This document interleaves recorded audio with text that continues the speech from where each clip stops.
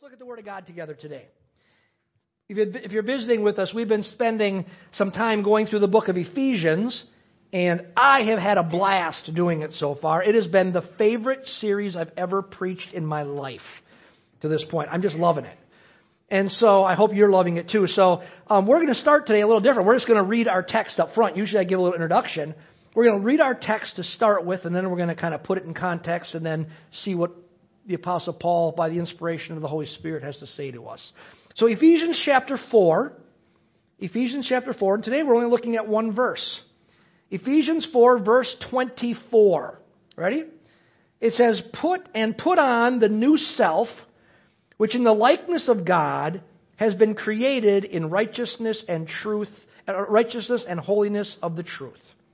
And put on the new self, which in the likeness of God has been created in righteousness and holiness of the truth. Would you pray with me? Father, help us today.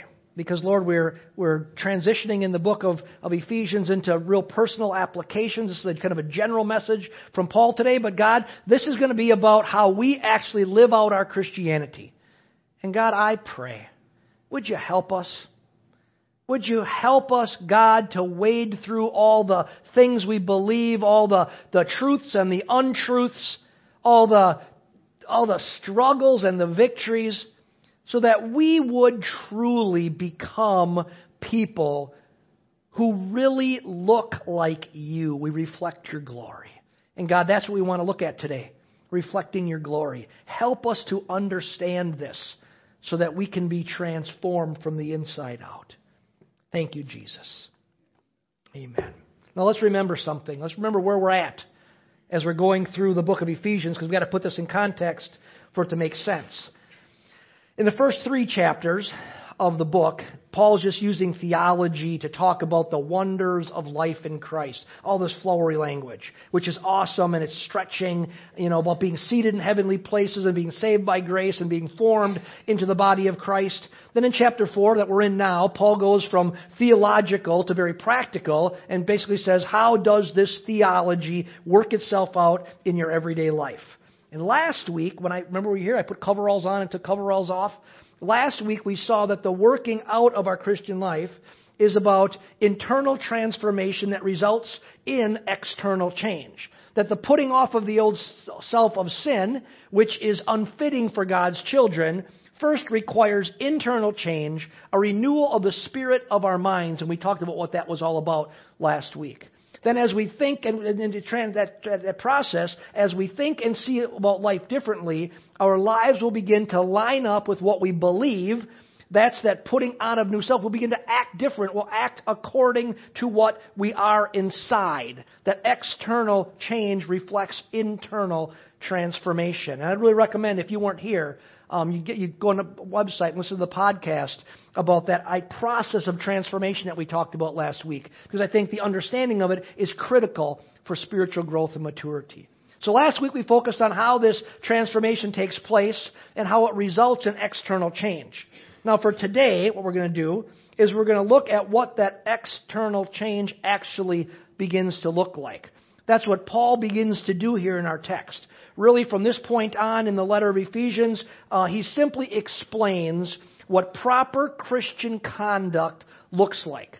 Conduct that results from heart change. Conduct that results from transformation. That if I'm transformed on the inside, what will I begin to look like on the outside? Now, the reason, as we're looking at that we're only looking at one verse today, is because Paul's really systematic about how he does stuff. He's been talking about here's how change works, and now at verse 24, what he does, he just makes a general statement about proper Christian conduct before he begins to get more specific in the coming verses, really for the whole rest of the book, about applications of what that would really look like in your everyday life. So he makes this broad general statement. That's what verse 24 is. Look at it with me again. He makes a broad general statement about proper Christian conduct. He says, put off the old junk before this, be transformed on the inside, and now put on the new self, which in the likeness of God has been created in righteousness and holiness of the truth. So he's not saying anything specific. He's not saying stop lying. he's making a general statement about the transformation on the outside. Put on this new self, which in the likeness of God has been created in righteousness and holiness of the truth. Look at what this says. That the new self that we are putting on, or the people that we are becoming as we're renewed on the inside, that the intention of the transformation on the inside is that we would be shaped to look like God on the outside. That's exactly what he's saying here, right? Put on this new self, which has the likeness of God. And I really think that we need to pause here and consider the implications of this one little tiny thought, because it has the potential to truly affect how we approach our lives, what we value, what we don't value, and what we strive for. See, Paul tells us that the new self that we put on as children of God, what would it look like is we would reflect the likeness of God, and that another way that the Bible talks about that, the Bible explains that we as God's people, as we become like Him, are what? We are image bearers of God. In the book of Genesis, when it talks about man, how does it describe man? It says that man was what? Created in the image of God. That's what Paul is getting at here. This idea of man looking like God. And it doesn't mean we have long beards and, I'm not sure what God looks like. No man's seen it. But what it says is we somehow reveal the reality of God, that he's talking about this idea all the way back from Genesis, that we are image bearers of God. That man is made in the image of God for a reason, to reflect the image of God. And that's what Paul is getting at here. And it's not an unusual concept for Paul. Paul refers to the same thing in the letter that he wrote to the people in the Colossians when he says this, but he expands on it a little bit. In Colossians 3:10 he says this, and have put on the new self, there it is again, putting on something new, who is being renewed, that's exactly what he said in Ephesians, be renewed, so you can put on a new self. So put on the new self who is being renewed to a true knowledge according to the image of the one who created him. Now who's the one who created him? God. So this whole process of renewal has to do with becoming conformed to the image of God, that we are image bearers of God. The biblical idea of transformation that results from salvation and the ongoing partnership with the Holy Spirit to bring that continual change, the result is to be that we reveal the image of God to man. Do you understand that you are meant to reveal the image of God? Some of you say, well, you know what, Pastor Mark, you don't know me. I'm not very good and I'm not very smart. Or, you know what, I wish I looked different. You know what, friends? You're wrong. You're made in the image of God, and God's plan for your transformation is that you become more and more like Him, and you more and more reveal His wonder and glory and goodness. You reveal the image of God. That's why you were created. Notice something here. Paul says in Colossians that we are being renewed into the image of God. Some people have believed that there's just a stamp of God on you. That's not what Paul says here. We understand that when man is created, we're made in the image of God, but we understand that there's a problem with that. And Paul says here that the image of God is something that has to be renewed, where we're being renewed into the image of God. You see, man was created in God's image originally. We understand that from Genesis. But we also understand from Genesis that sin entered the equation. Sin fractured or distorted that image. But when we come to know Christ at salvation, and then through ongoing spiritual formation, Paul's saying that man then continually becomes a more accurate image bearer of God. That the more we are renewed on the inside, the more we are transformed on the inside, that the more on the outside we reflect an accurate image of God. The main way people see God is through His reflection in His people. The main way people see God is through His reflection in other people who say they're His followers. Yes, we do see God.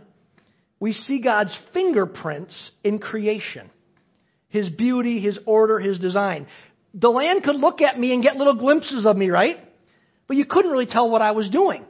You get little glimpses of me, cracks through the barrier where I can kind of get an idea there's God. And we see that in creation.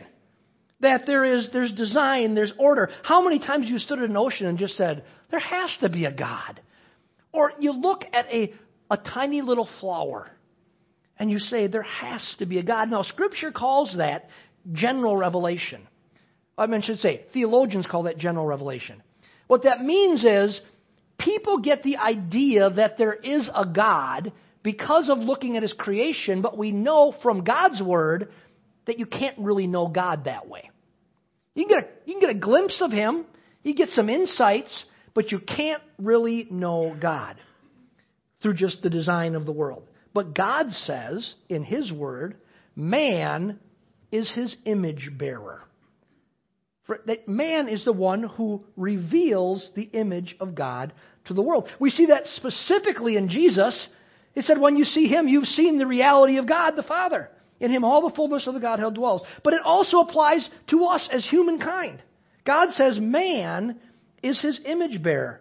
That Christian maturity is about putting on a new self in His likeness, that it is being renewed to a truer image of our Creator, that we can reflect the image of God. And I want you to think about how important this is. Our transformation, meaning our change on the inside that results in outside change, this putting off of the old and putting on of the new because of a renewed spirit of our mind. Our transformation isn't just about ourselves.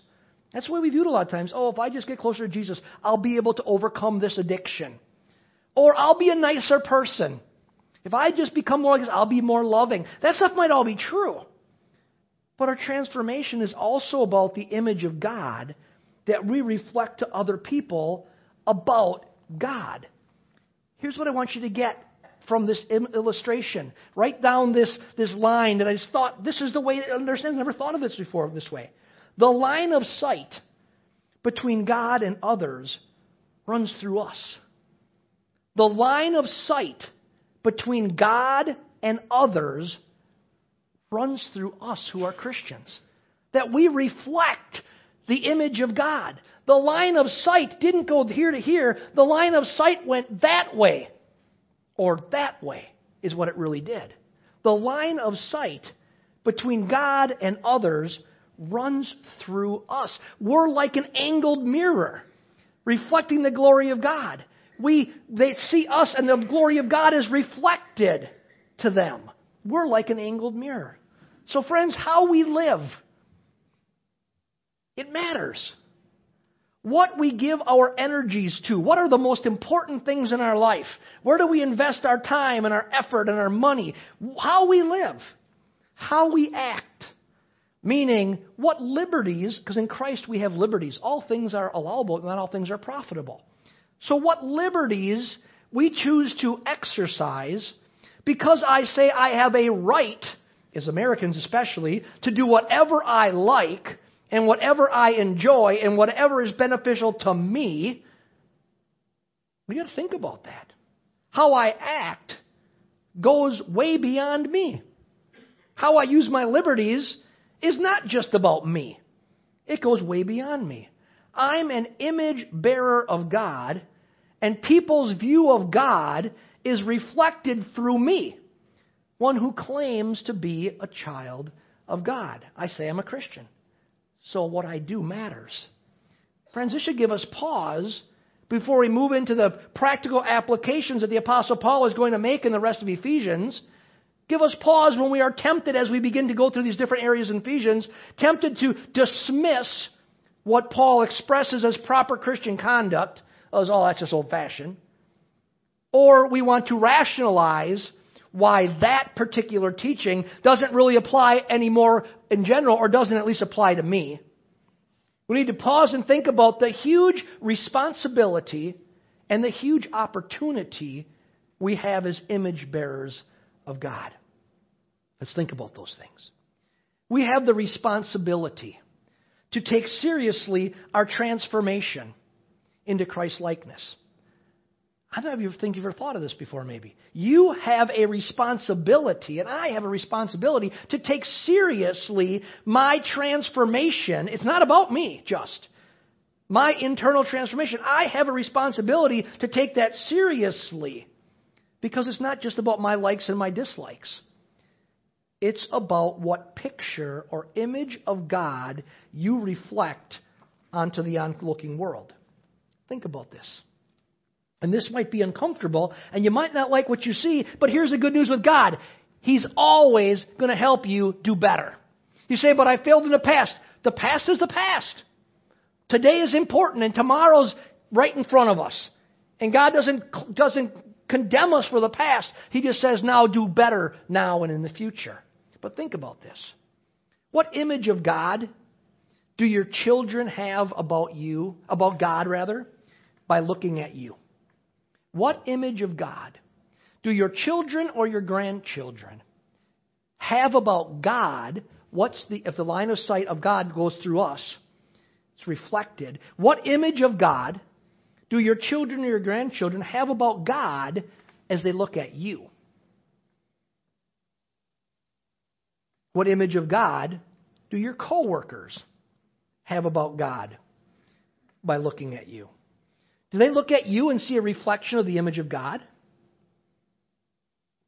What image of God does your spouse, the one who knows you more than anybody on the planet?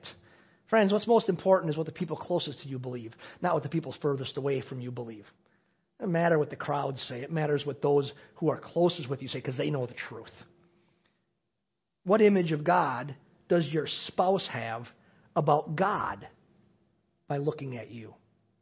In verse 24, Paul says that the image should be one that reflects righteousness and holiness and truth. We need to ask ourselves, are these the things that we reflect? None of us is going to reflect these things perfectly. But the question we ask is, are they developing in us as other things are falling away? Paul says, put off the old, put on the new. Are these new things, the good things, the glory of God things, the righteousness, holiness, and truth things, being developed in us as old things are falling away? Are we changing? That's what we ask ourselves. It's a big responsibility. But not only is it a big responsibility, friends, it's a wonderful opportunity. Think of this. We get to help people see God. If the line of sight to see God goes through us, we get to help people see God.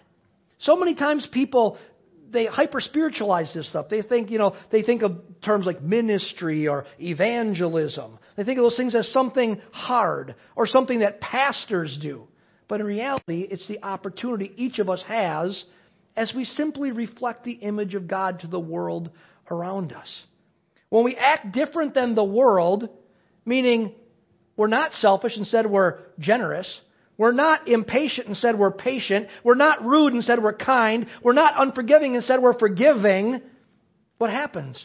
We act different than the world around us. We are reflecting something that people take notice of. Our kids see us as different. Now, a lot of times our kids see us as different.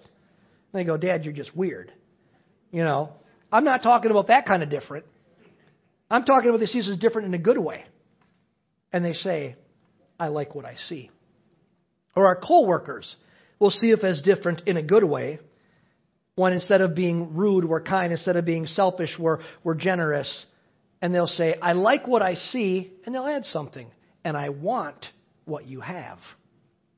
That's as simple as it is. What a wonderful opportunity to be engaged in the most important activity on the planet. Helping people see the reality and the goodness of God reflected in your life. And friends, it's not meant to be a static thing. It's meant to be something that grows and changes as you allow the activity of the Holy Spirit and you engage with the Holy Spirit activity and you invest energy with the activity of the Holy Spirit to allow transformation to take place in your life. It's an incredible opportunity. Friends, this is the idea behind what Jesus was teaching in Matthew 25. I want you to grab your Bibles and turn with me, and I want you to hear me till the end because you're going to go, that's not that's not really what he's talking about here. I'm going to apply it in this way. Because it's talking about people's actions having results. Matthew chapter 25, let's read this section, starting in verse 31. It says, "But when the Son of Man comes in his glory, and all the angels with him, then he will sit on his glorious throne. And all the nations will be gathered before him, and he will separate them from one another as a shepherd separates the sheep from the goats.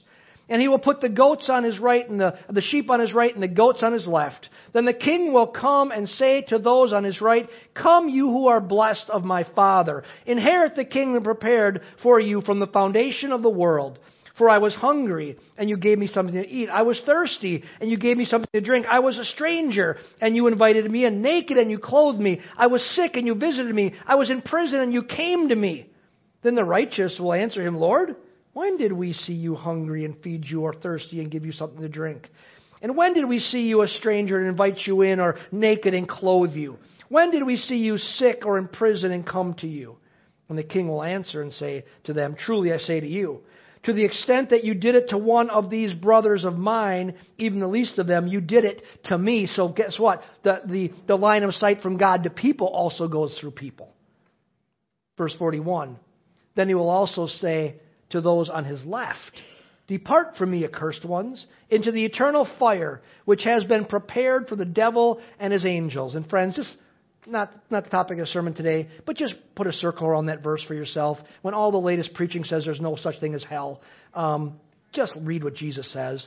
"Then he will also say to those on his left, 'Depart from me, accursed ones, into the eternal fire, which has been prepared for the devil and his angels. For I was hungry, and you gave me nothing to eat. I was thirsty, and you gave me nothing to drink. I was a stranger, and you did not invite me in. Naked, and you did not clothe me. Sick and in prison, and you did not visit me.' Then they will themselves also answer, 'Lord, when did we see you hungry or thirsty or a stranger or naked or sick or in prison and did not take care of you?' Then you'll answer them, 'Truly I say to you, to the extent that you did not do it to one of the least of these, you did not do it to me.' These will go away into eternal punishment, but the righteous into eternal life." Now, Jesus is relating this to end times, to judgment, and eternity. That's what he's relating this concept to. But I want us to look at it from a little different perspective because it's very applicable to apply it to a different perspective here. From this perspective of not judgment, but from the perspective of opportunity. Those who reflected the reality of God by acting like God. That's what they were doing, right? They were acting like image bearers of God. They clothed the hungry. They took care of the needy. They gave food to people. They gave clothes to people. Those were people who were acting like God who cares for all people. Those who reflected the reality of God by acting like God were praised and rewarded. Those who fed the hungry, gave a drink to the thirsty, cared for a stranger, gave clothes to the needy, visited those in prison.